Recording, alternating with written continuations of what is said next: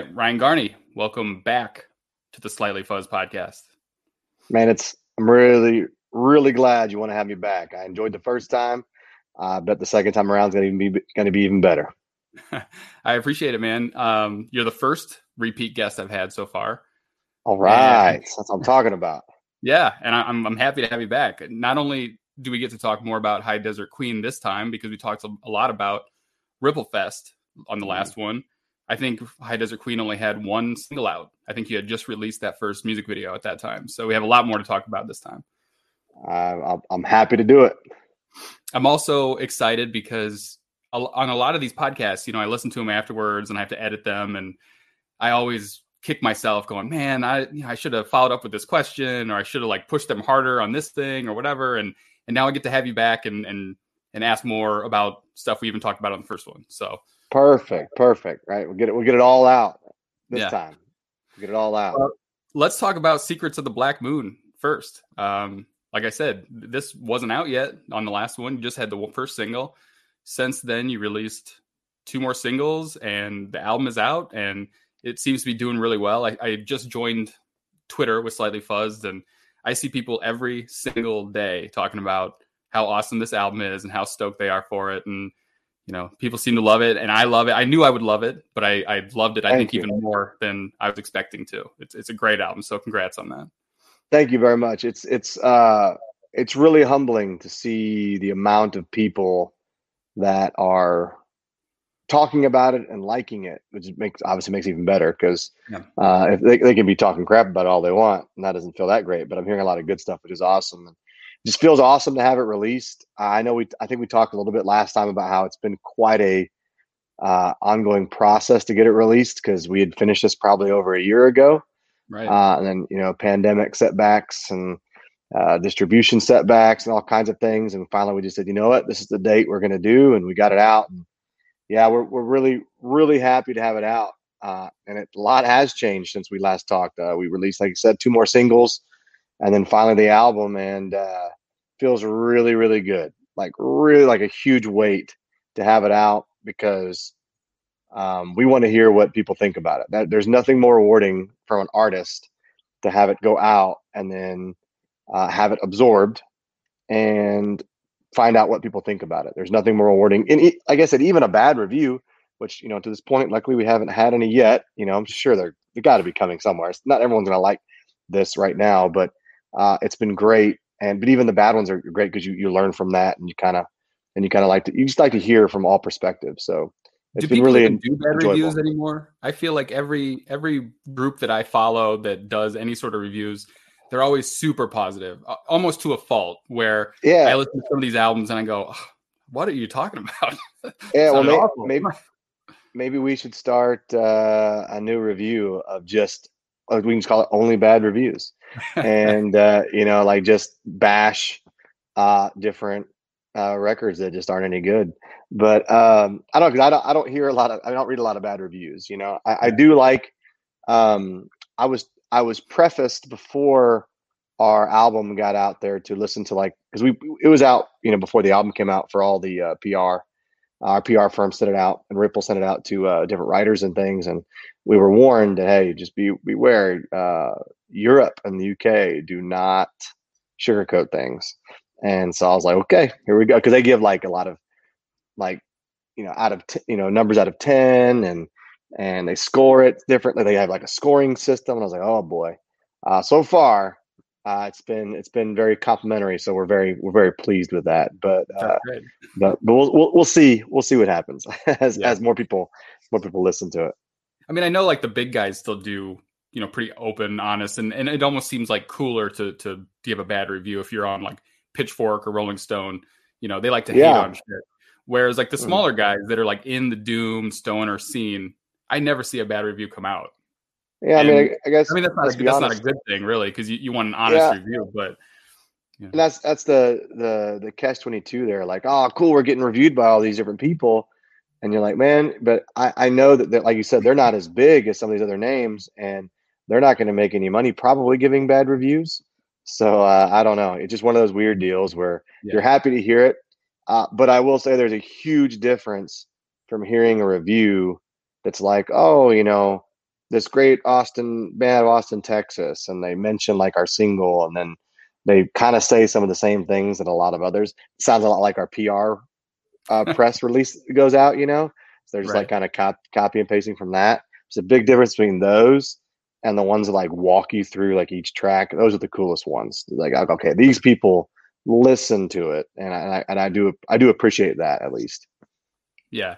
I didn't really want to get into like track by track with this album. I like talking about, I mean, there's for one thing, there's plenty of podcasts that do that and probably do it much better than I would. So I don't really want to do that, but I did take a couple notes on it, and Heads Will Roll, when you released that one, it was like the first like real glimpse of like what the album might be, because up to that point I just had this one single, and you could have went any other way with that. You could have kept going, you could have, you know, done a complete U-turn, you could have done a whole lot of different stuff, and Heads Will Roll was like kind of the first one where I was like, oh, okay. And it was so heavy. I really dug that track. I also made a note, As We Roam is one of my favorite, I think, on the whole album. Thank you. The Wheel was an interesting one. You have like some female vocals, I think, on there, it sounded like. Yeah, we do. So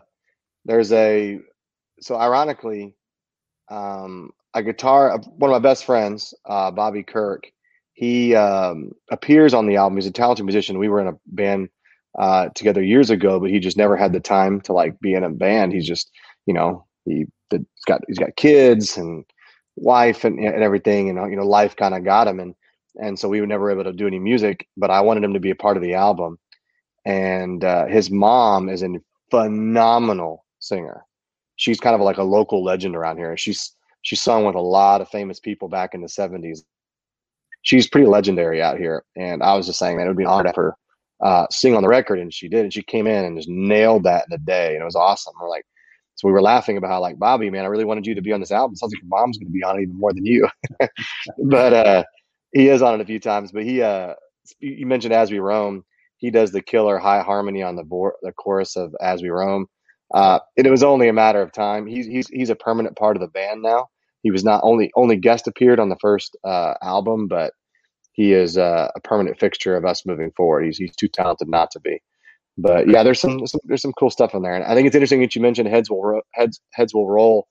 That was Blasco was insistent on that song opening the album, and we kind of had an idea of what the order we thought, you know, should be, or you know, the best to our knowledge, and that was like in more of an album track is what we felt like. But he was adamant about it, and I'm not going to argue with him. And we've had a lot of really good feedback on that song, because most people had been hearing the Mountain versus the Quake, you know, for many months. It's all they had of us, and then that came out, and it was very different. So which is cool. And then it's cool about As We Roam is I think that's probably a very good indication of where we are going as a band. That was one of the last songs that we wrote in the studio. We had, because Rusty had, our guitar player Rusty, and I had a majority of the album written before we went to the studio. We're just looking for a rhythm section to come help us out, you know, and then we were so lucky to find the one we did, and we started creating more as we were like, let's go in with like 7 songs that we had, and we ended up, by the time we went in there after about 6 practices, we had 12 songs. But As We Roam was probably the last song that we did, and that's kind of a good indication of where we're going, I think. Interesting. I definitely want to talk more about like where you're going next, but let's go back to Blasco a little bit. Okay. Because we talked about Blasco as we talked about Carl Daniel Leyden on the last one, and I want to talk about both of them and their influence on the record. Instrumental.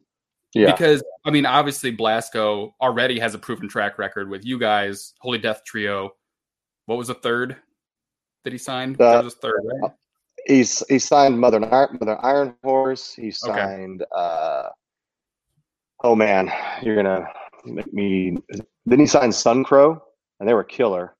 Okay. So I know of another one that's kind of in the works that's probably not really official yet, and I love that. As do I. So he definitely knows what he's talking about, and he definitely knows what he's talking about. He's already proven himself so quickly. Right. So what is it about Carl Daniel Leyden specifically? Is it that he has a knack for saying yes to the right bands and no to the right bands? But like I think Or so. is it just his talent that brings a band that is good and makes them amazing? Because like you mentioned Lowrider, and Refractions was like my favorite record of 2020. Same here. And Greenleaf, I think, came out in 21, but also an amazing record. And then Mm-hmm. now you guys, is he just really good at saying yes to the right people? Or is he good at like bringing music to another level? I think it's got to be a combination of both. I mean, he is extremely talented. Because when we reached out to him, we weren't, we're like, we're nobody. He's not going to come back to us. But, I was going to ask anyway. I have no problem being told no.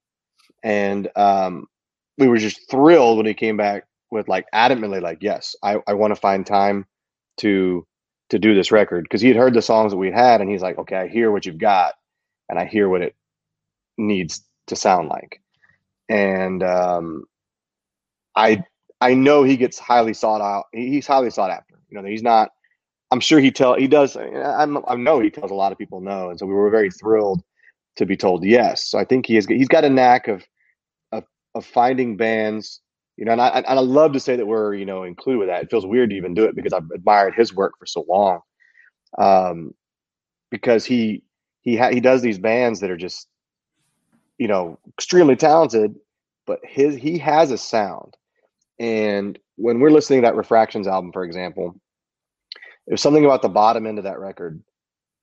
The low end just comes out still so clean. I remember going, that is exactly what we want to sound like. We want to have this.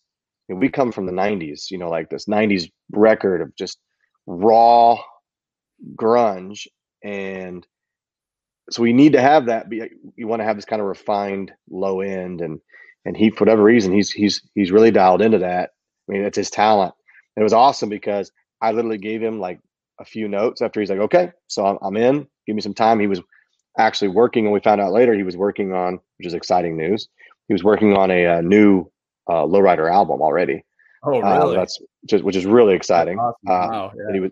They were in the I'm studio. glad it He was won't be like, another 20 years before we get another lowrider. exactly. That was the best part about hearing that, right? It's like, oh, sweet. I won't have to wait, until 2045 or whatever to get another Lowrider album. But because he was like, yeah, I want to do this. I'm just, I've got a project I'm working on now, so give me some time. We're like, yeah, well, with this pandemic, it was like one of those perfect storms where we had time to wait. Like, we weren't in any hurry because there was nothing happening in the scene. So it was one of those perfect storms, I guess, for us. And he then he got back to me saying, all right, sorry, like I was working with Lowrider. And I was like, oh, yeah, by all means, please go finish that. Like, don't delay for us. But he's like, no, we've got tracks recorded. They're going to go, and they take some time to record, which is cool. But I gave him notes, like a couple things we're going for, and he just knocked it out of the park. He just did an incredible job.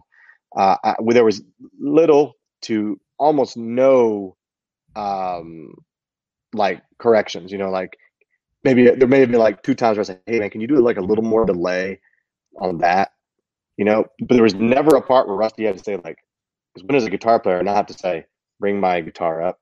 Or when is a bass player not say, I want to like, everything was in its place. He's a superbly talented engineer, and we're happy to work with him. And the exciting thing is we've already talked about working with him moving forward. And so that's, Yeah, I was gonna ask if you had him in mind for the follow oh, up. in my mind, there's nobody else. I mean, the work he already did with us already, and of course his catalog. And when you have someone like that willing to work with you, you don't go another way. You just you ride that horse until it dies. So we'll see how it is. In fact, we were even trying to make plans to actually record in Sweden with him, with like the Lowrider, like Greenleaf, like those bands, like Domcraft, the bands that actually went into his studio to record and had him produce and engineer. Sign of the times are making that difficult, and also because we are pretty ready already to get back into the studio and record. Even though we've got an album that's like 4 days old. Yeah. So we, of course, the good news is there's some restrictions that are being lifted in parts of the world where he's at. So it's interesting to think about moving forward, but we've kind of already started to make preparations for recording the next album. So we probably won't be recording in Sweden, but I will, if the opportunity arises, we will take it. Yeah. All right. So how about the next step then? I watched your live stream. Actually, before I get into that, I should tell you, I had a pretty doom-filled weekend. I wasn't sure if I would be able to check out your live stream or not. My kids control the TV like 24/7, cartoons and Disney movies. And then Absolutely. at night, Jess and I, my girlfriend and I will decide on a TV show or a movie or something. And if we can't decide, it's basically up to her. She picks what she wants. It just so happened the stars aligned that night, and she went out with a friend for a drink. And I was like, great. So I ordered a pizza and got a glass of bourbon. And I was like, I'm going to watch Blade Runner first. I'm going to get into the movies that bring the feeling. And then I'm going to turn on the live stream. Well, then I got about halfway through the live stream before she got home. But I did catch most of it. And then the next day I finished watching it. Awesome, man. So I'll pause real quick. I could only wish that you had seen my wife. She went as Pris from the original Blade Runner. And she looked spot on, the black paint and the blonde. Oh, it was awesome. But unless I could have got her on stage, I guess we didn't get her in the video. But that's a great combo, man. Blade Runner. Yeah. So then on Sunday, awesome.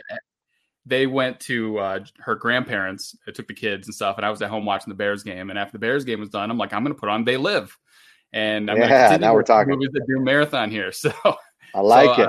Yeah, I got in the spirit for you guys. But, I love it. But anyway, I did check out the live stream. And I want to talk about like the costume and the music video and all that kind of stuff. But I caught the two new songs that I hadn't heard before that you had mentioned you were going to put on whatever's next. Mm-hmm. The first one was a banger. That thing was a ripper, man. It was like a little bit more faster paced, I guess, than this album. It's by far the fastest song that we have, for sure. I like that, man. It was awesome. I like that a lot. I mean, to be honest, like high energy. I typically lean that direction more like deserty, or at least the faster stuff. The super slow, sludgy stuff has not always been my thing, right?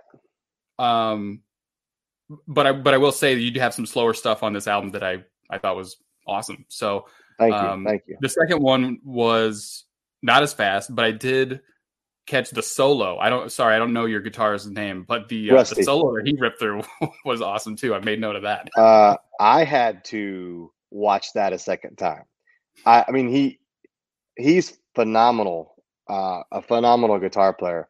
He was definitely feeling it that night, and I was really glad that we got that to tape because he crushed it. And I've heard it, in the jam room. He'll rip stuff like that all the time. But when you're in the moment, you're kind of just I lose myself on stage half the time. Like I don't even know what I'm doing or what's going on. I'm into it. But as a viewer, I got to watch him play that solo, and I was like, holy crap, that was badass. So it was pretty cool. We're very happy with that, with both of those tracks. The first one being very, very up tempo. The second one is very kind of melodic, and then it gets super heavy. And we kind of have this idea moving forward that we've got a couple ideas that we're rolling with right now. Is that we're looking back into like our legends of who we like look up to as musicians, and most of those bands didn't record to a click, and we're getting off the click, which half our album already was not on a click. We just said, we want it to move and swing. And our drummer that's where his talent really shines through, is making things move and swing and feel. And we also want to record it live. Like we want to record, in the room at the same time together, like Zeppelin and all the great bands of that era, which blows my mind. If anybody stops to think about how they record their albums in comparison to how it is now, it truly shows you the talent that they had. And so we're striving to do something similar like that as well. And so, but those songs are just kind of a taste of, like I said, of where we're going, where we definitely, first album is really an introduction to who we are, because we didn't even know. We had only been 6 practices when we went in the studio. And, Rusty could do a riff. Hey, it was kind of a stoner riff. This riff's kind of like a deserty riff. This is a doom riff. We just liked them because we liked the songs, so we were recording them. But now I think we were understanding ourselves better in the room, like knowing each other's strengths, and now we're writing for each other. And that's where I think the music's evolving, which is really exciting for us. Yeah, that kind of answers my question. I was going to ask, just kind of, a lot of people sit on this first album for as long as the band has been together. You kind of write it as you're going, and you have all the time in the world to write that first album. So it came out, and you had it for a while. You have more songs ready. You worked with Blasko. You had a great engineer. What did you learn from making this record, either musically or about yourselves, that you are now putting into this second album, even though some of those songs were written at the very same time? How are you approaching it differently from what you learned from either from Blasko or just from, going through the motions this first time? Yeah, because we were really making it up as we went, the first time through, and I think we were all just eager to. I think we had all been in projects that had fizzled out or hadn't worked, and I hadn't been in a project in maybe 15 years. It was like, and it was crushing me. I was doing cover stuff just to perform, and our drummer had just got out of a band that it just didn't work out, and Rusty and I, the guitar player, were playing with other musicians, and it just wasn't working out. And so we're all getting kind of like really frustrated. And then we got so excited when we got in a room with these other musicians that it just started to like really gel. We got so excited. We're like, let's get this to tape. And we carry no regrets with that. We're very happy with the record. But I think now we're really understanding, we've learned kind of the process, the business aspect. Learning from Blasko has been invaluable, and just in any interaction we have, because he understands the scene from a business standpoint, as well as like what is appealing, to an audience, because he knows, and we know, that none of us anticipate writing this next record and we're going to quit our day jobs because it's going to just top the charts of everything, and we know that we don't do it for that, and that's kind of the best part about it. We've always kind of stayed in that realm, and we don't really do it for any other reason, that we just love writing music and we love being with each other and creating in the room. And I think seeing how stressful some of this album was, because like I said, we got it done, and then all of the chaos that was the world. Right.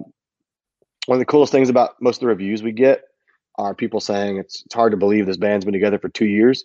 Well, I laugh at that because I'm like, yeah, we've only been together 2 years, but that record was recorded. We'd been together for like 2 or 3 months. That album was, we've been together, but we think about it. 2 years ago, the world shut down. Just about like a year and a half ago. So it's just been strange.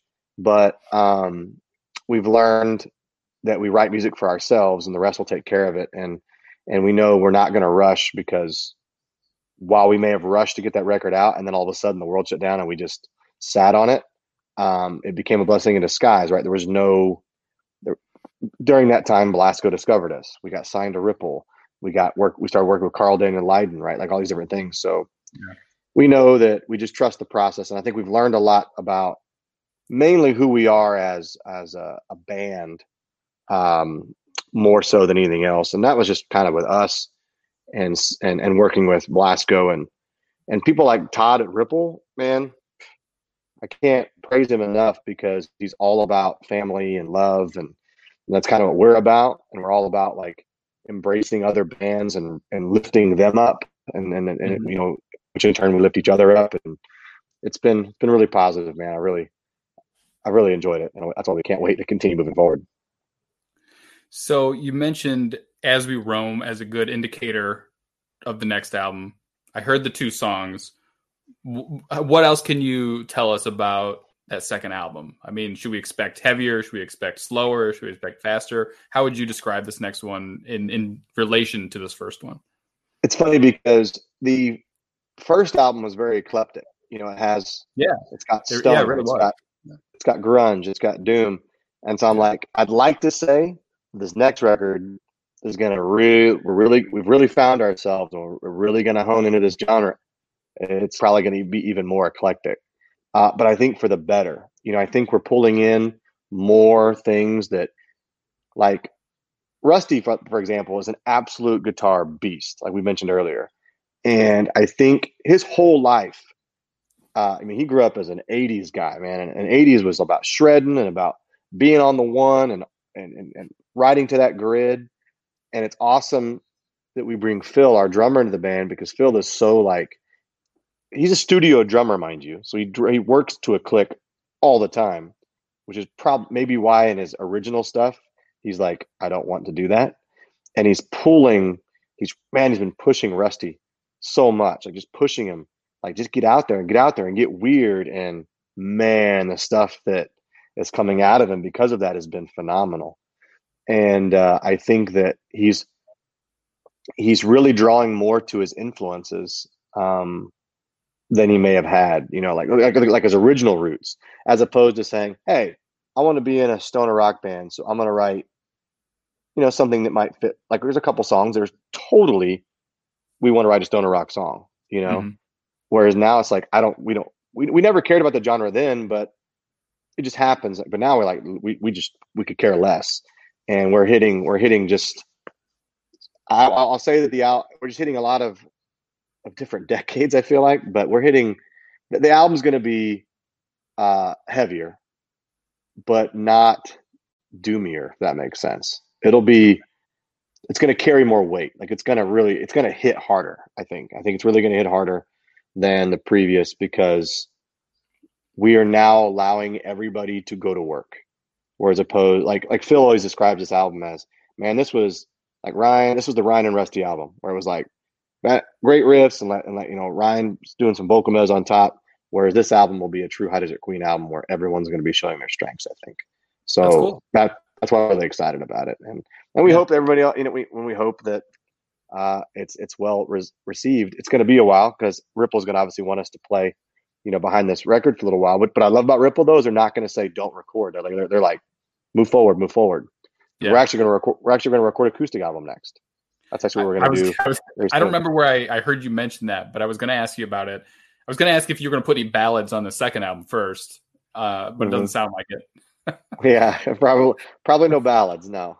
Okay, so tell me about the acoustic album. That sounds like an interesting idea, especially now that you just released your first one. You're already talking about the third one. So yeah, exactly. So really, I guess the album we're talking about previously is going to be the third album. And once again, we're very fortunate to work with Ripple because they're willing to release this acoustic record. It was an idea we had. It stemmed from we had a show. We're just trying to work our way out of the pandemic, and shows have to be seated, and we were lucky to have shows where other parts of the world were not, down here in Texas, and we were actually going to do it, and we had this huge.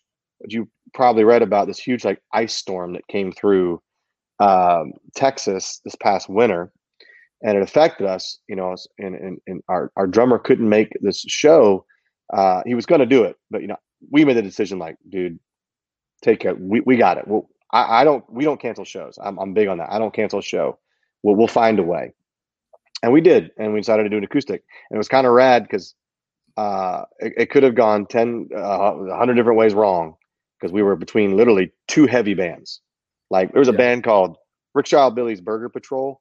It was awesome out here, by the way. They're awesome. And they're real up tempo and heavy and great.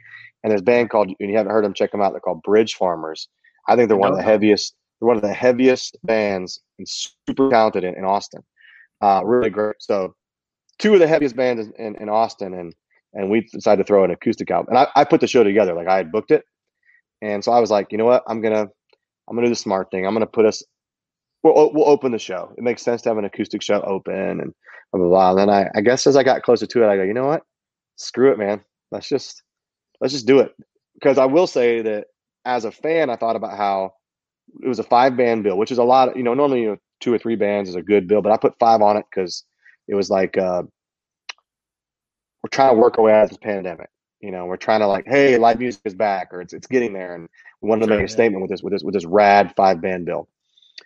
And I know if I go to a show that's got that many bands, my eardrums are probably shot. So we decided to be in the middle of it. It's like kind of let you breathe, kind of let your eardrums breathe before Bridge Farmers closed the show and just tore them off, just destroyed them after that.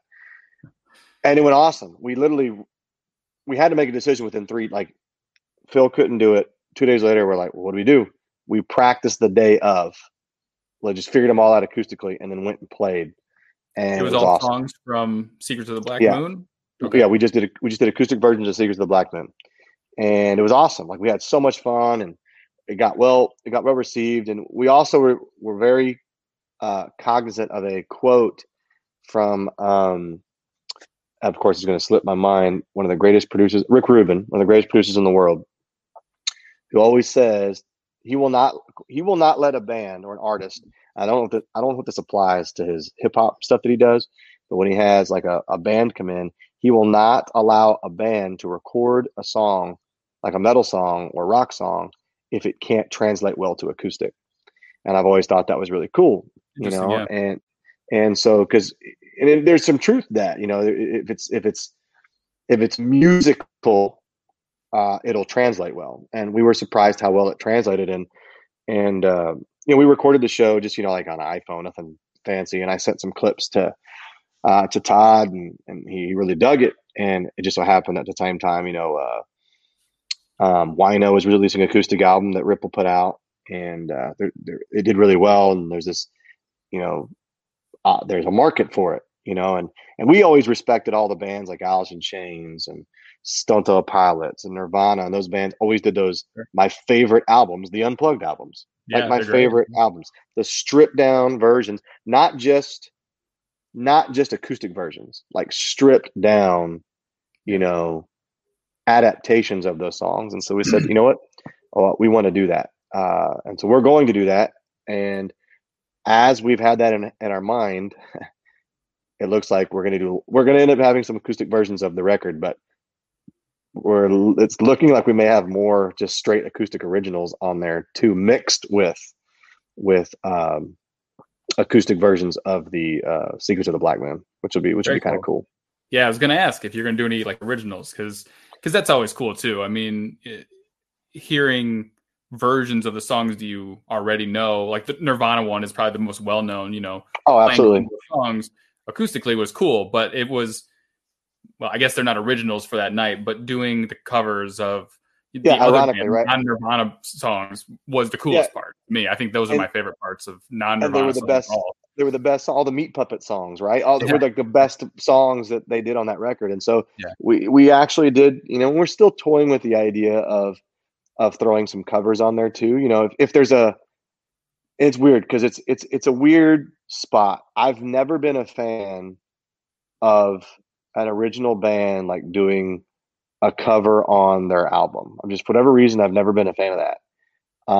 I have no problem with like, hey, there's this compilation album, where we're gonna get a bunch of bands play tribute. Totally, that's where those songs should go. Yeah. That's just one man's opinion. It means nothing or a full covers album. Correct, right? That to me, there's an outlet for it. And so I've never been a fan of doing a cover like on a record. And it was actually brought to my attention by like our bass players, or people were like, well, dude, look at Nirvana, like they did that. And they're like, yeah, you're right. So there is, if there's an outlet for it, it would be on a record like that. Because I've done acoustic cover band stuff for a while, just like I said, so I could stay active before we got into Hiders or Queen. So, and we always play all our favorite ones. But that's the thing. The greatest thing about the Nirvana songs, the Meat Puppet songs, was those were not popular songs. Right. They were great freaking songs, but they became famous because Nirvana did them, so we would like to, if we were going to do something, we would want to do something, in my opinion, I would want to do something obscure, because I like weird stuff. I like weird stuff anyway. Because we live in Austin. If you want to hear someone do an amazing Alice in Chains cover, you can literally go down the street, and you'll hear it. Right. Or you want to hear someone cover the shit out of ZZ Top, you'll hear it. So we want to think outside the box. Is kind of where we are. So I think that's a good idea. Yeah, I love when bands do the obscure stuff. I mean, how many times do I have to hear Ace of Spades cover? Like do another song. Right. They've got like 100 albums. I know. So that's kind of where we fall, I think, on as a band on covers. But it's funny because we were like, we'll do that to fill space, to fill up a record. But like I told you, we started writing acoustic stuff, and I don't know if there'll be any room for covers, so who knows? We'll see what happens when we get in. Like we're going to be playing an acoustic show. We're about to announce it here in another month. It's going to be just like a pop up show where we're really just preparing for going in the studio, and we'll see what we conjure up and what we take to the studio with us. Well, listen, for the third appearance on the Slightly Fun podcast, yeah, everyone bring your acoustic guitars, and you guys can perform an acoustic song right here. That would be cool. I'm not gonna lie to you. That would be really, really cool. I would actually enjoy that a lot, and I know the guys would too. So, that might be something we can set up. Premiere, right? An acoustic premiere. Yeah, that'd be awesome. I've pitched the idea to a few people that were on here, some of the like lesser known people, and I'm like, maybe you guys can perform something. No one's taken me up on it yet, but I'm feeling confident about this one. And I've seen a lot of the you interview a lot of great bands. One thing I noticed though, like in the genre, I guess what genre we're considered in, like this heavy rock, stoner, doom, whatever genre. So after we did that acoustic show, I was like, man, this is fun. Like we should. I tried to set up a show, like an all unplugged show, and I was amazed. There's not many bands who are willing to do that. Really? And so like people are like, nah, it won't translate. We can't do that. And I'm like, you'd be surprised, I think. And so I'm going to keep trying. Released a huge acoustic album. Yeah. And we made a joke about that because they released it the same day we released our album. And we were making a joke. We go, oh my gosh, did the Melvins not do their homework and know that we're releasing a record? I mean, that's poison to their record. It's just so unfortunate for them. but no, we know that they're legends. And I've listened to all 36 tracks, on the way to. I haven't done the same yet, but on the way to our big show Friday, and on the way home, I listened to all of them because it's so cool. Because they have stuff from all their whole catalog. It's great. Yeah, it's really cool. Yeah. But you're like I'm saying, there's clearly bands it's capable. If the Melvins can do it, it's one of the sludgiest, grungiest bands of all time. Exactly.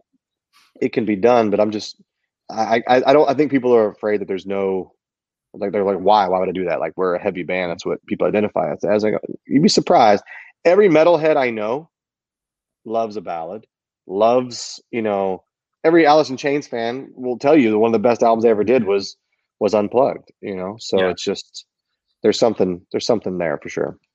Yeah, and I think it still remains heavy too. If the lyrics are right, if the vibe is right, it's still a heavy song. Yeah, absolutely. Not, distorted and plugged in loud or whatever, but. All right. Tell me about the costume party. Like I said, I watched the live stream. How did that night go? Did you get some good costumes in there? And I think it was recorded a music video too the same night.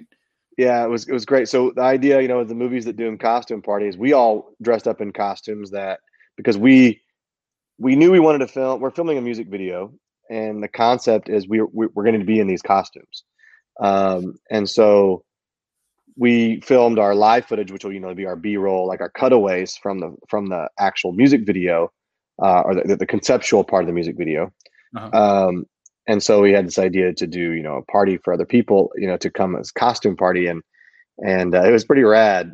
We had I knew it was going to be a cool night when literally the first two people to walk in the door, the guy was Macho Man, and he was like decked out, Randy Macho Man Savage decked out. It was awesome. Yeah. And his wife was, the name's going to escape me, but it's from the little girl in the Addams Family movies and the show. Like she was dressed like that. Yes, she was dressed like Wednesday. Thank you. And, and then it didn't take long. We had a Steven Seagal show up, which was awesome. A lot of people did the They Live thing. Like a lot of people came in with the glasses, the glasses, and I even I think I made a post at one point, like, hey, if you don't have a Movies at Doom costume, you can literally just wear glasses and say you're from They Live. We had a lot of people who decided to wear like stuff from like just an 80s era, which was cool, 80s or 90s, which was cool. We had Natural Born Killers, both of them show up. We had a couple super cool. It's funny because there's one guy who came in, and I'm still not sure if he was in costume or not, but he came in like big old spikes and like boots. I was like, and he had like a crazy like mohawk. I was like, this is awesome. This guy just showed up in a Road Warrior costume, and I talked to him a little bit, and I still don't know if he was in costume or not. I like to think that he was, because it was cool because he looked freaking amazing. It'd be great. Yeah. Hey, what are you dressed up as? And he's like, I don't. What are you talking about?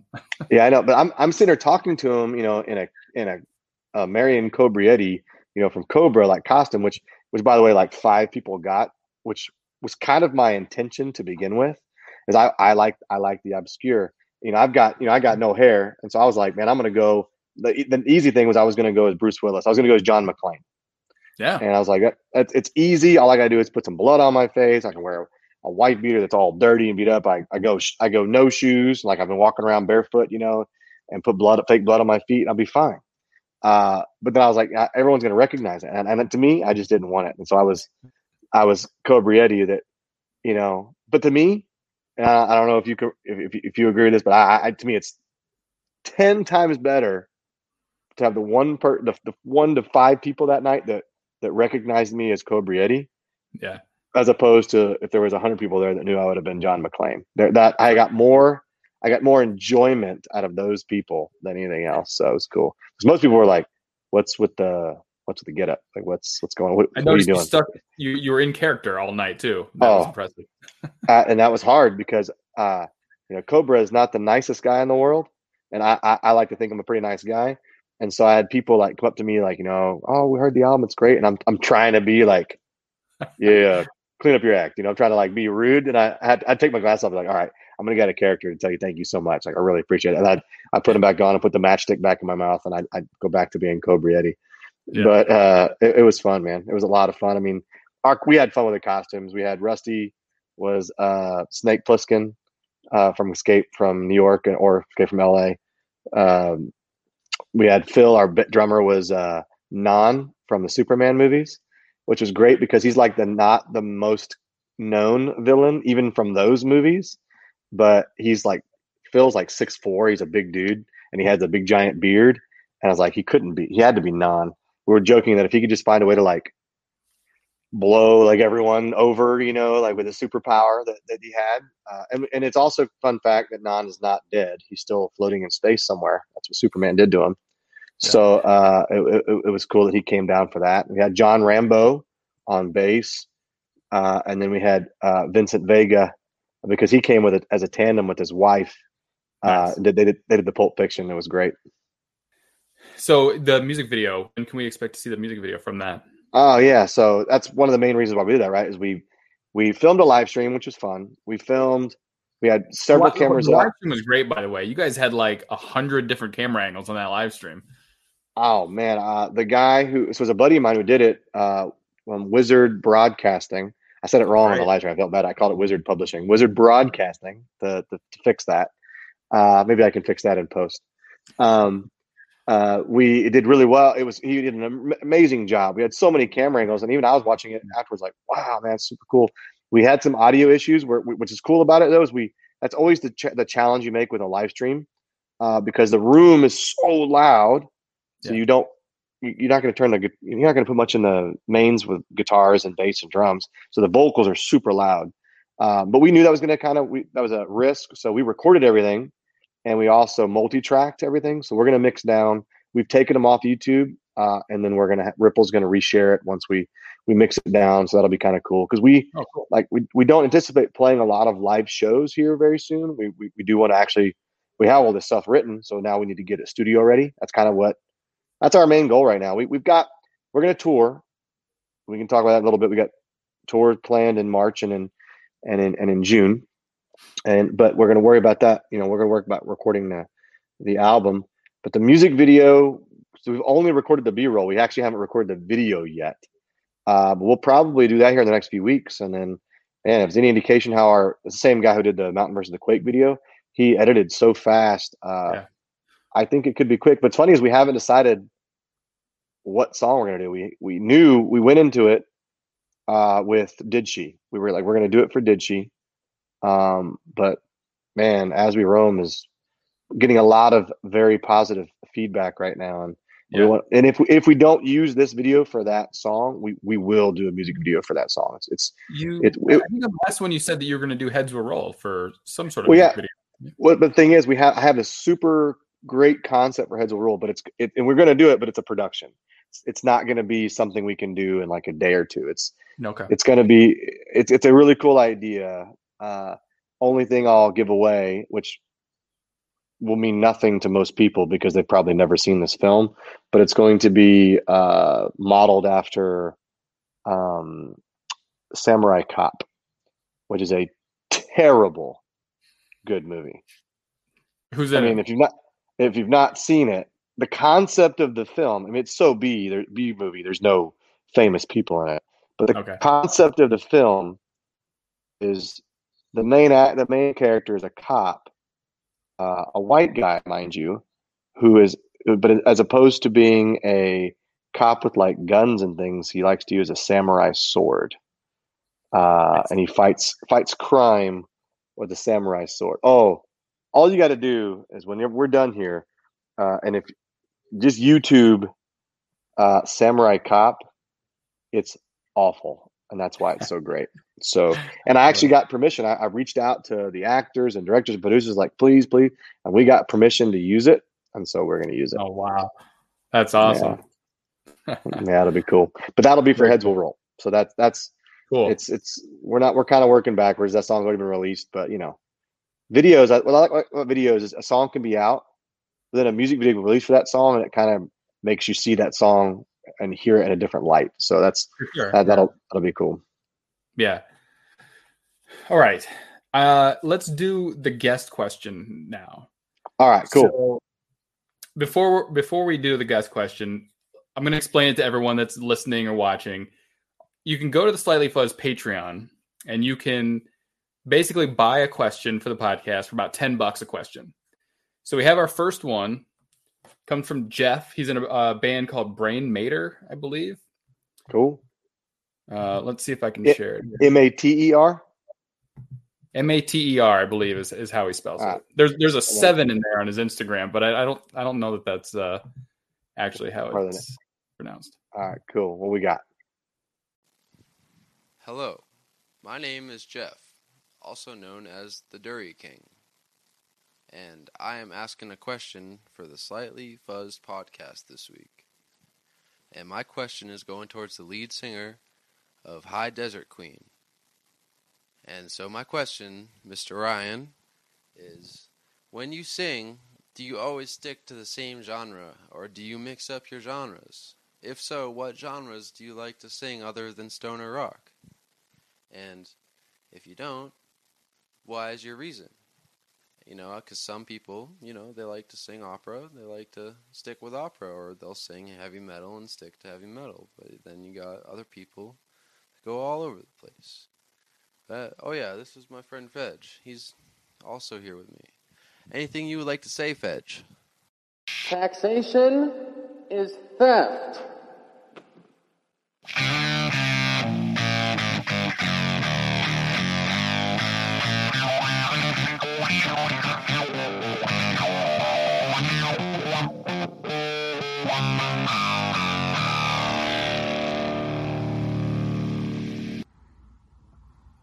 That is gnarly. Oh man, all I can say first off is I love the production of just that whole. That's awesome. That is so Movies That Doom worthy. Yeah. Like I don't know if they intended, when they had a question for me from High Desert Queen, if they knew that what they just put together was going to completely appeal to me, but that was freaking awesome. I love that. Yeah. That was badass.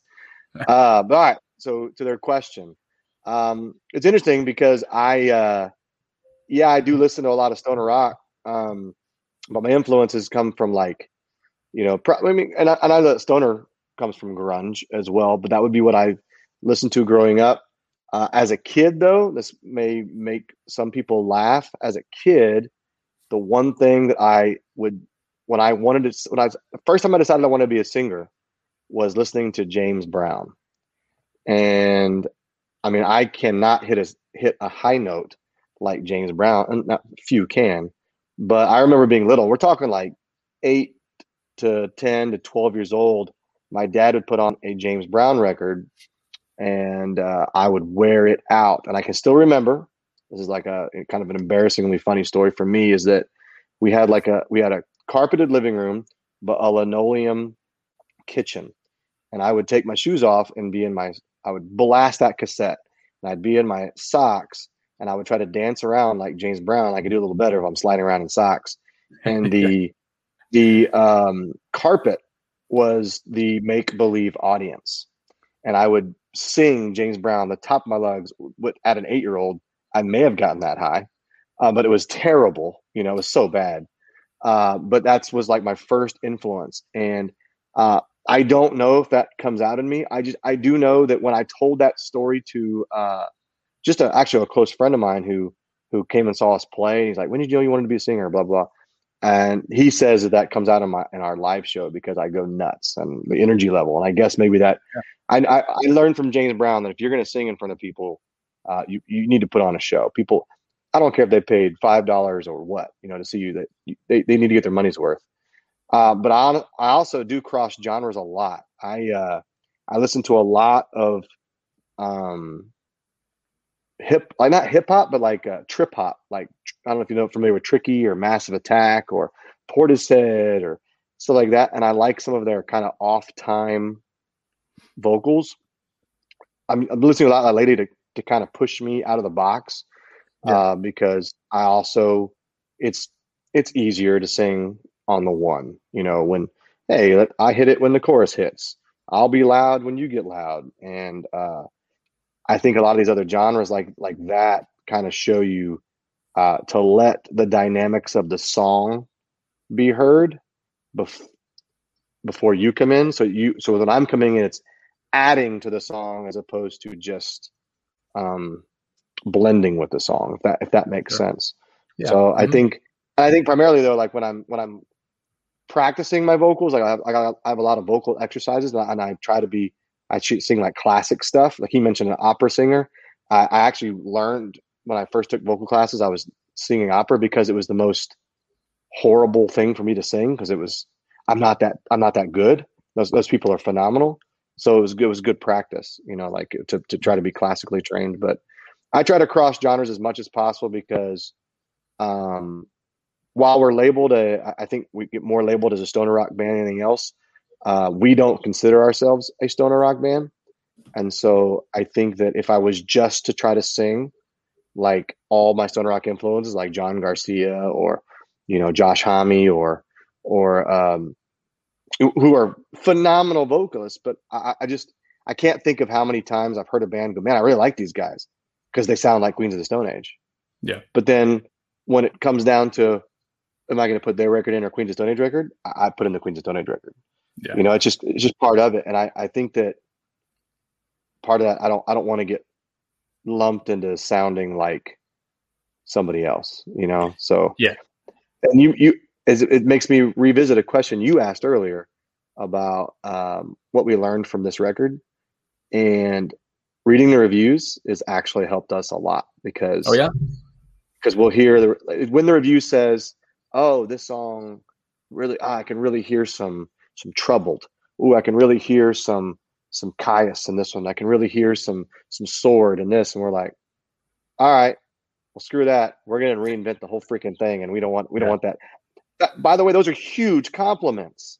Yeah. But it pushes us to do more.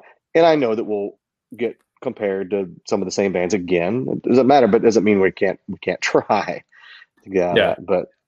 But man, I can't. That was a really cool question, and I got to thank that guy for doing that. Now I'm going to check out Brain Mater. Brain Mater, I believe. Yeah, I'll send you his info. Awesome, man. I'm checking that out. That was awesome. That was super cool. Yeah. So, from a good question, I have a new segment for you called All right. Dumb Questions. It's just called Dumb Questions. All right, good. Okay. Dumb questions. I like it. First question. Is it High Desert Queen, High Desert Queen, or is it High Desert Queen? since there is no true right answer to this question, which is why it's a perfectly dumb question. If I had to choose between those three, it would be High Desert Queen. Okay.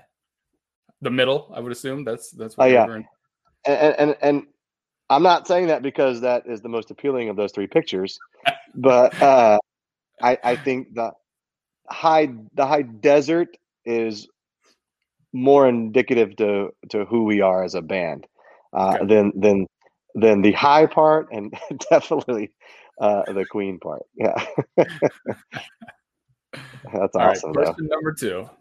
Please promise me Uh, you'll send me these slides so I can have I them will. too. I will. Awesome. If you were to do a covers album, which we talked about, Cool. would you consider doing Killer Queen and calling it High Desert Killer Queen? Oh man, would we consider it? Sure, we'd have to consider it. I mean, we were talking about like singing in different genres, man. To try to sing like those guys and the harmonies and stuff, that would be impressive. So that is pretty awesome. High Desert Killer Queen. That would be pretty cool. I would like to hear a stoner metal version of any Queen song. It'd be pretty sweet. Yeah. So I would say to your question, yes, we would consider it. Right on. All right. Question number 3. You often wear a NASA hat on stage, and I believe you're wearing one right now. Ironically, yeah. Is that because when you get on stage, you want to rock it? Oh, that's so bad. It's good. That question dooms. I've always, it's funny because the NASA thing, I don't know how it came to be a staple of ours. I've even had like people posting about, I had a buddy of ours in a band called Foster Mother, who's an incredible band. Yeah. He was at like the airport or something, and he saw like a NASA booth, and he took a picture. Oh, see, they got the Ryan Garney section available, you know. So that's kind of become like a running joke. Yeah. The NASA hat, yeah, I want to rock it on stage. So I want to take off into space. So totally, I'm obsessed with space. That's why I have a NASA hat.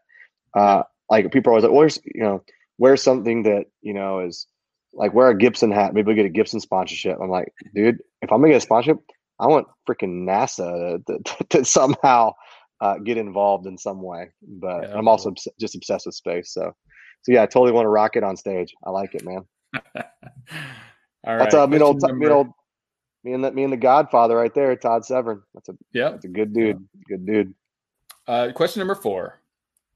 Drugs are a common theme in stoner metal. Marijuana, mushrooms, and psychedelics. How would High Desert Queen feel being the poster boy for crack? Oh man. So we're like the crack spoon, by the way, if you can't read yeah, it. I'm reading that right now. That's why that really tickled me there.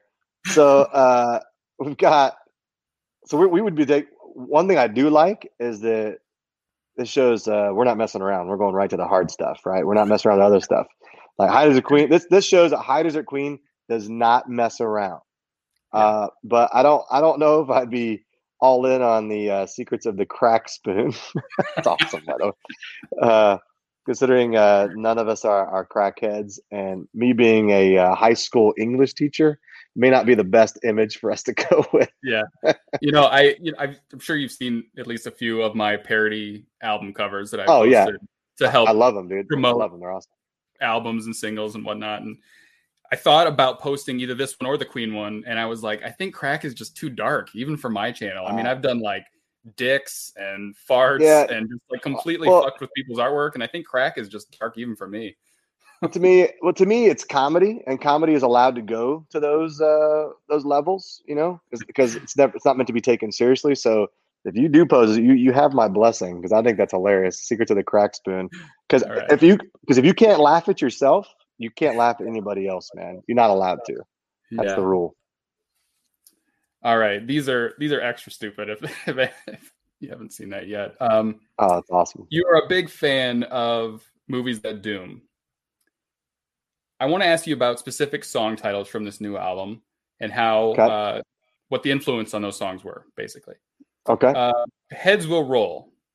Was this related to this scene from Day of the Dead? Ironically, no, it was not based on that scene. Unfortunately, no. But that I can see the comparison. Do you have a story behind Heads of Roll? That is it's about going to the guillotine. So Okay. like it is actually, archaic in a way, about how it's funny that, not to get political, but we're even more polarized now Mhm. than when I wrote this song, probably lyrically about 2 years ago. Maybe I probably wrote the song lyrically 2.5 years ago, in what I thought was the worst ever, but it was at the time the worst ever year for like, just you're not allowed to say anything. Like you're going to be Yeah. hung from the nearest tree, and the that was the culture. And of course now it's called, it wasn't then, now it's called cancel culture, of course. But this I laughed about how, as the English teacher in me, I'm reading like, I was teaching to my class. This will be a lesson for anybody who hasn't read The Crucible, but about the Salem witch trials, and how people would just like, if they screw up, all they do is they blame somebody else, call witch, whatever, and people forget they were at fault. And I laughed, and I would talk about how in the even days before that, if you did anything wrong, there was no like trial. You just, head was chopped. You were done. Yeah. Head was chopped off. And so the song is a kind of a mockery of what's happening now, where like I'm putting it in the position where like if I do this wrong, they're going to roll my head. In other words, like my head's going to be chopped and it's going to roll off the guillotine. That's kind of what that's about. Nice. You can determine what I'm singing about. That's what the chorus is about. You can determine what else I'm singing about. That's up to art. Is not really meant to be explained, so let that part be interpreted. Fair enough.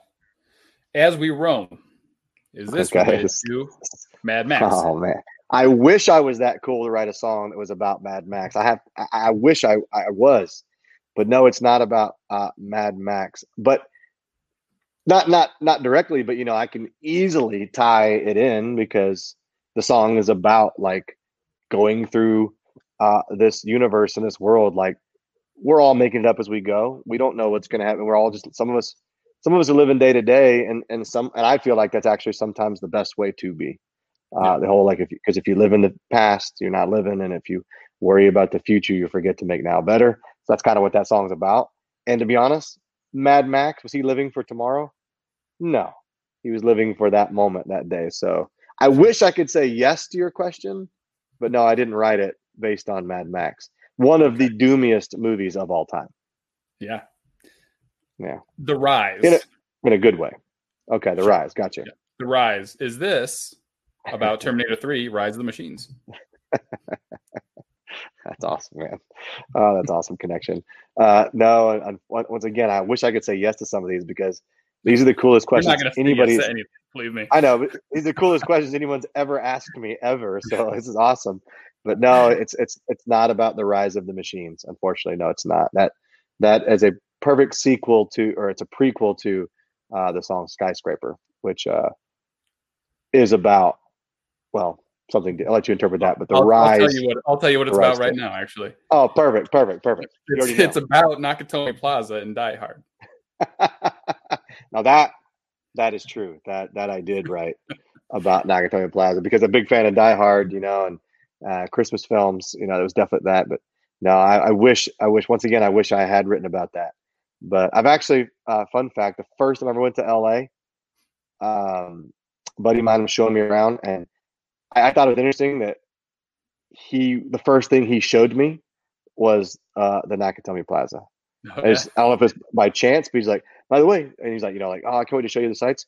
For example, this is Nakatomi Plaza, and I was like, dude, slow down. That's kind of cool. Like I was more intrigued to that, because Die Hard dooms, man. It's terribly good. So that's cool. All right, this last one is a good one. Okay. The Wheel. All right. I'm going to assume that The Wheel is about this movie, Wheels of Fire. No, but I have seen that film. Have you really? Oh heck yeah, it's terrible. I had the trailer all lined up here and everything, just in case you hadn't seen it. I was going to play the trailer for everyone. I've seen that film. It looks pretty awesome. Oh, it's awful, but it's great, because I like watching these movies. Like we have this kind of thing when we rehearse.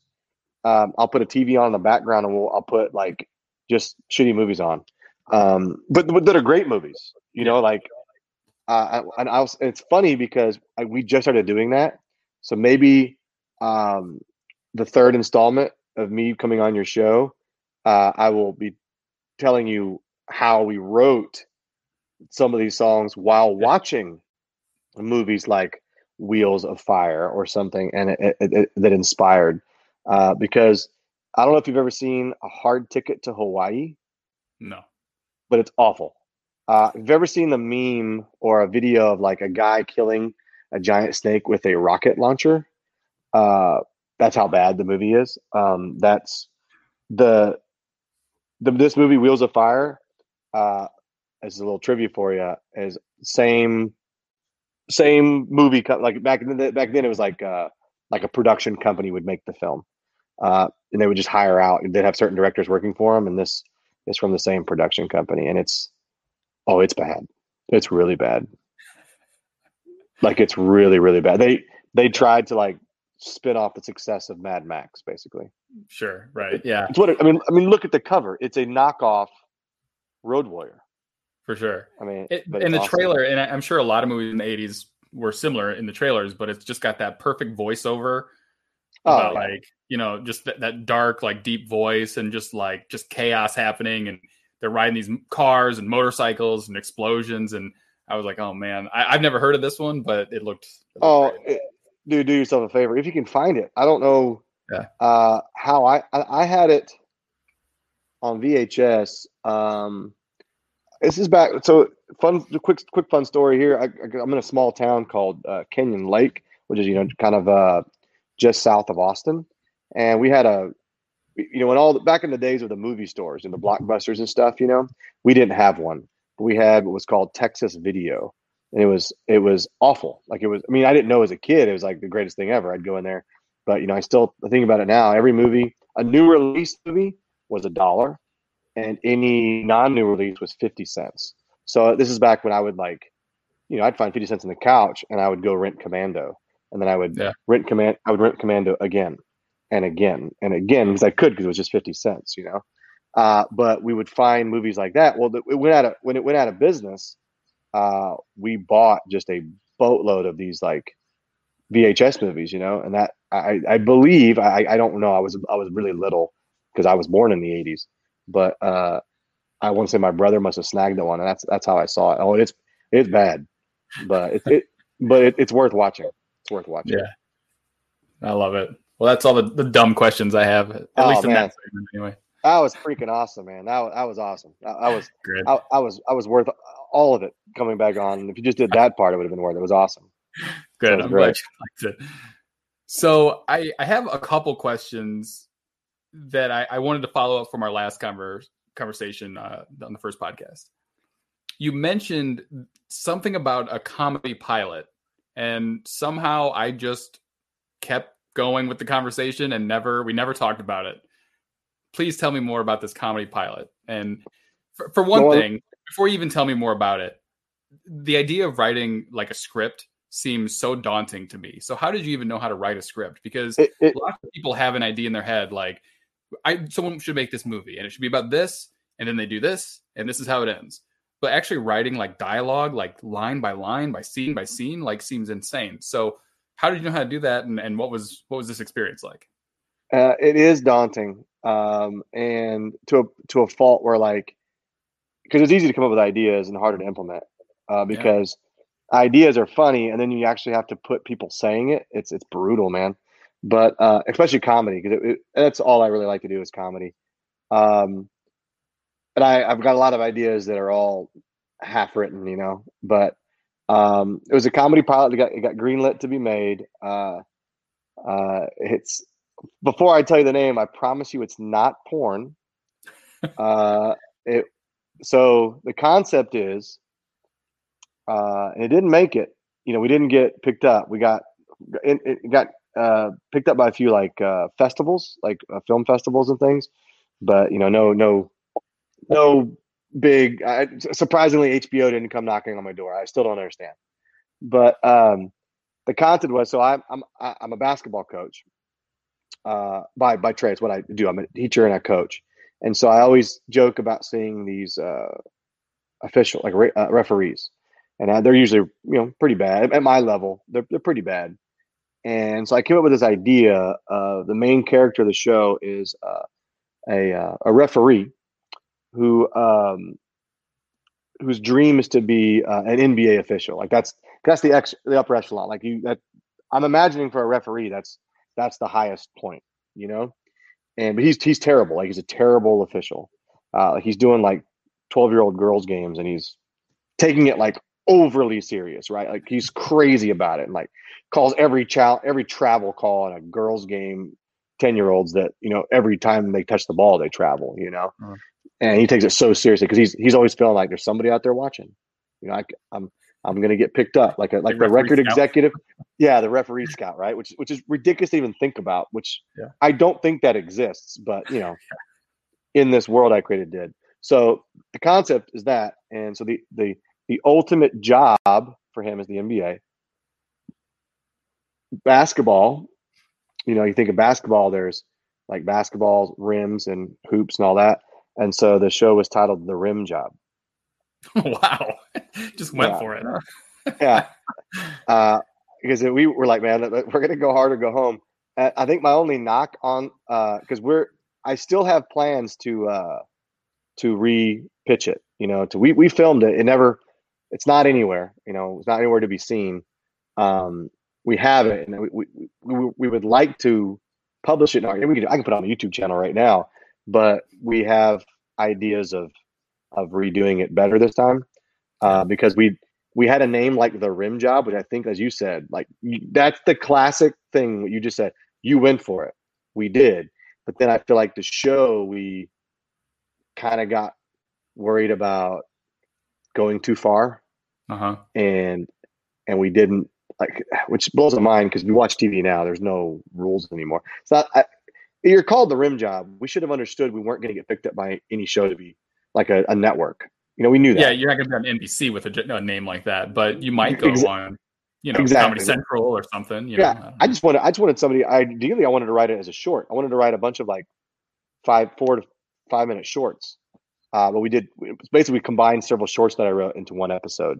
And I've written like 8 episodes up to this point, but I want to go back and we actually dumbed down a lot of the comedy that I did because we were worried about it going too far. Well, next time we're not worried about it, but yeah, but I will say it's writing comedy is super fun. It's right up there with writing music for me. I'm writing. It's much. I will say writing comedy is harder than writing music.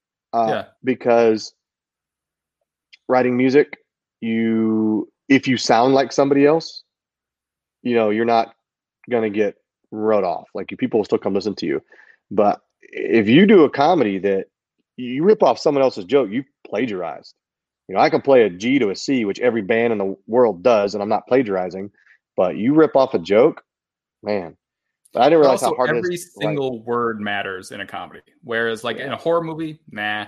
In a rom-com, not really. In a drama, not so much. Even in music, you can make lyrics nonsense or meaningful or anything in between, and you can have some throwaway lines, and you can not worry about it.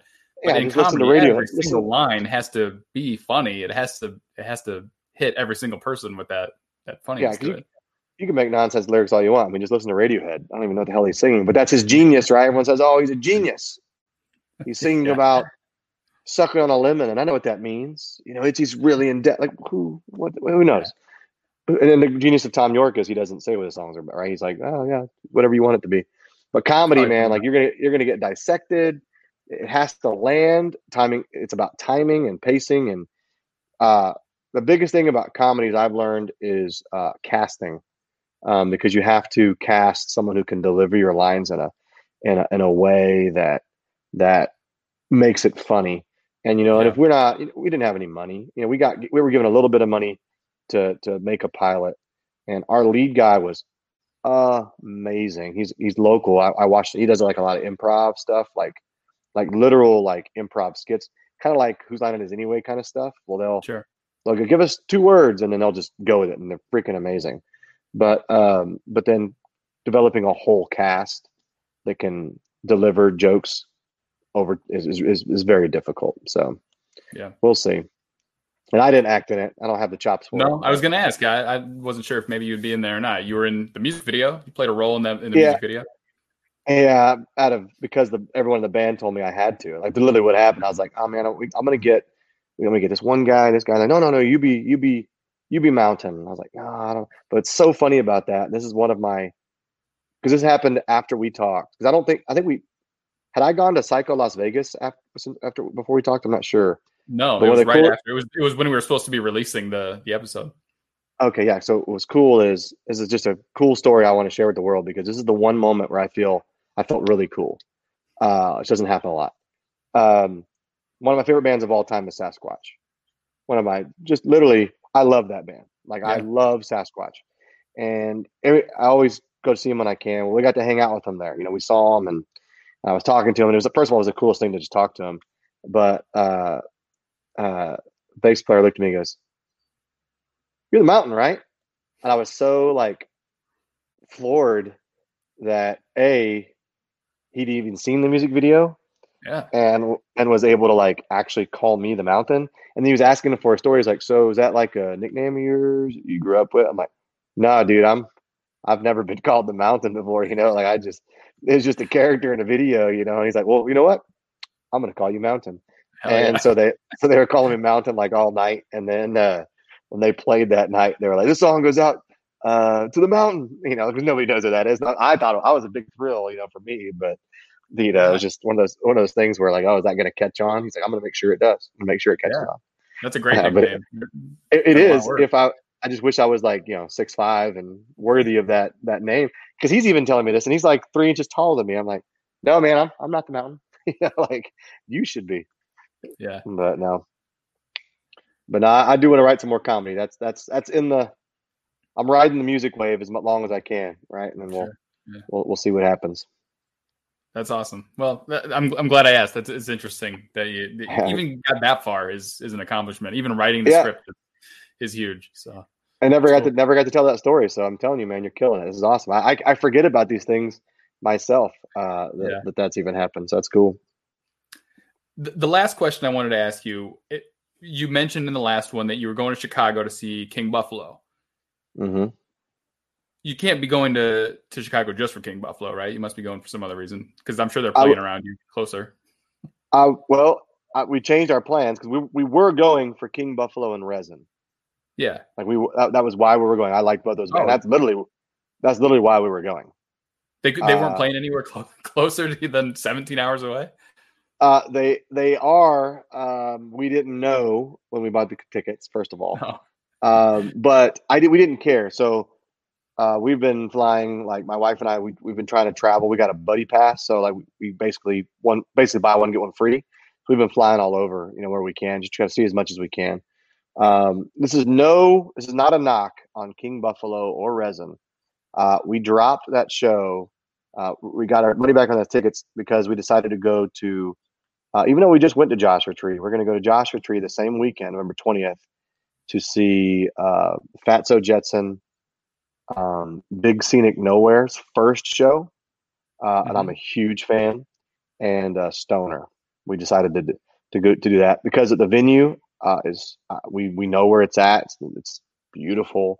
It's super small. I'm in love with the area. It's like everything about it.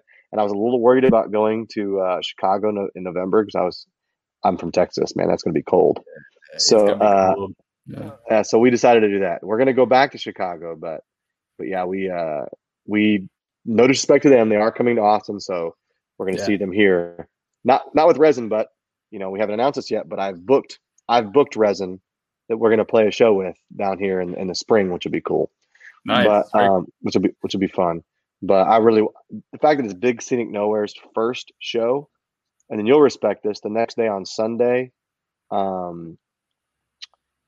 what's his name? Brad Davis from Fu Manchu is holding a fuzz pedal building seminar at this little tiny place in Joshua Tree, and I'm planning on going to that too. That'll be cool. Awesome. That's cool.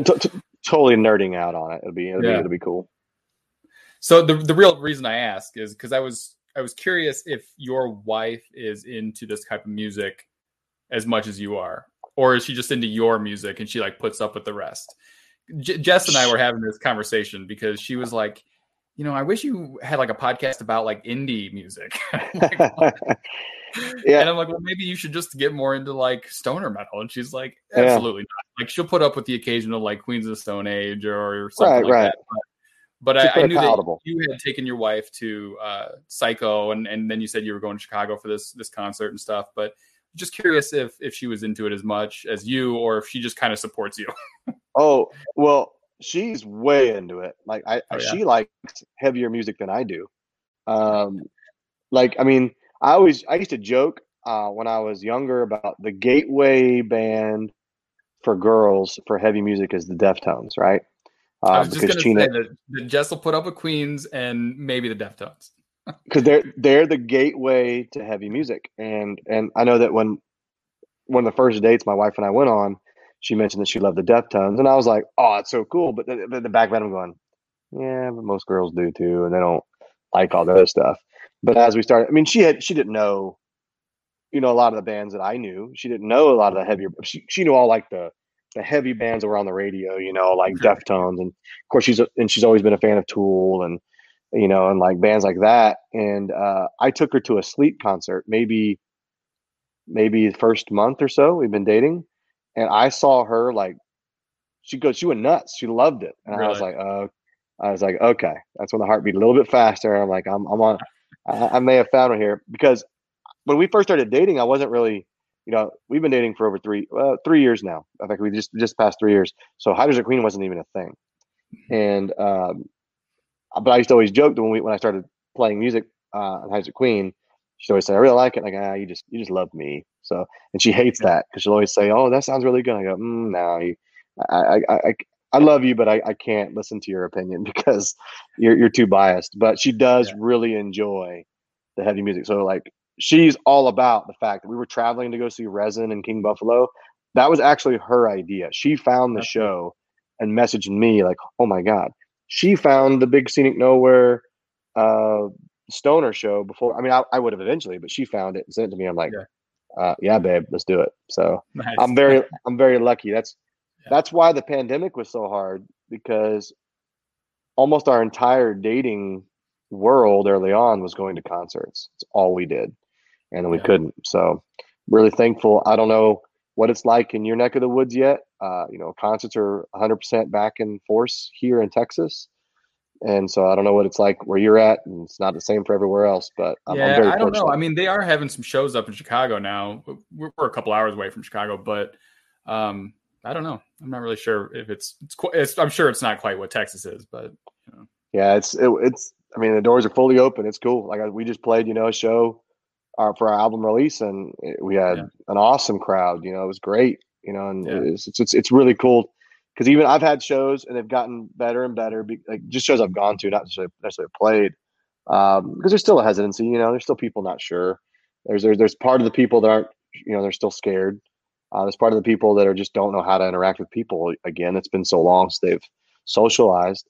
So there's still some hesitancy, but I'm seeing more and more people like down here, like coming out. It's been awesome to see, man, for bands. And I'm meeting bands that are moving to Texas, just musicians, because it's in Texas right now.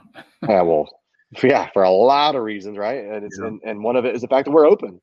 And so forget all the other jobs and things we have available here because we're open and because we don't have like different mandates and regulations and things. But man, the music world in general is alive and well here. So, and the comedy scene, that's the biggest thing I'm noticing in Austin. Is the comedy scene is blowing up here. So it's kind of cool. Yep. And I knew it would as soon as Rogan said he was moving down there, and another 50 followed him. And exactly. Now you got Elon going down there too, I think, right? And, exactly. Yeah. Yep. If I couldn't, I could barely afford my apartment when I did live down there. I don't think I'd be able to afford it ever again. Man, you and me both, brother. Well, that's the thing. So it's the catch-22. I'm meeting a lot of musicians who lived in Austin, and they've been priced out.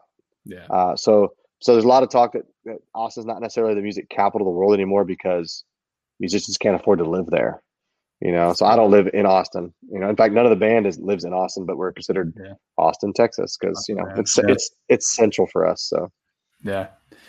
All right. Well, we actually went pretty long on this one, so I'll wrap. Because I was having a blast, man. I was having a blast. Hell yeah, man! I think I had even more fun on this one now that I'm getting to know you more, and we had more to talk about with High Desert Queen, and I hope you come back a third time and you guys play us a song. And I was going to demand that you have me back a third time, but I will do the best I can to make sure that we're all on board, because it's kind of cool. It may be something we can play with. I don't know about connections or whatnot, but even during the pandemic, when we couldn't get together, mainly because our guitar player lives in Houston and that's 3 hours away from us, we would do stuff virtually, and there was actually no lag. It was pretty impressive. So at the very least, we can try that. But for sure, if we can schedule a time, which I know we can do, we can schedule when we're having a rehearsal out here. We can make it happen, man. Right on. Let's figure it out. All right. Well, cool, is there anything else you want to plug? I mean, everyone knows that your album's out now, so that goes without saying. But anything else? Album's out. We got we're not going to play a whole lot of shows, but the shows we are going to play coming up are going to be very cool. We've got something in the works. We're going to go play out of state, and then in March I'm planning a tour to go West Coast, which I know sucks because where you're at, we were actually planning on going Midwest, but Ripple is pushing us first to go west. We just announced our first show overseas. We're playing a music festival called Red Crest Festival in Scotland. I did want to talk about that, but I'll get the recap from you next time, I suppose. But that's awesome, man. You guys are going over there, and you have a handful of dates, right? That's we awesome. do. I've got about 6 shows booked so far, and we're trying to get up anywhere from another 4 or 5 more at least. And music's being received very well overseas, and we want to get over there and play in front of cool crowds. And we've got a lot. We're getting so much help from some good bands over there that are. I gotta give a respect to Cyclona. You ever listen to Cyclona? Hell yeah! I love that album that they put out. I hung out with the guys in Vegas, and Phil, the singer, has been nothing but amazing in helping us. He's instrumental in. We're playing. I got us booked on the. They reached out to us to play the Red Crest Festival, and Cyclona happened to be on it as well. So we got to talking, and he's helped us put so many shows together. We'll announce before too long, so it'll be cool. Cool. All right. Well, congrats again on everything, and thanks, Ryan. Awesome new album, and I'm looking forward to whatever's next, and I hope we talk again soon. So much appreciated, man. We'll definitely talk soon, and in fact, I'm sure we'll talk off of this too, because I got to get some of those. Those freaking those questions you asked me were awesome. So I need those flyers, man. Cool. All right. Talk to you later, man. All right. Thanks, brother. Much love. I'll talk to you soon. Bye. Bye.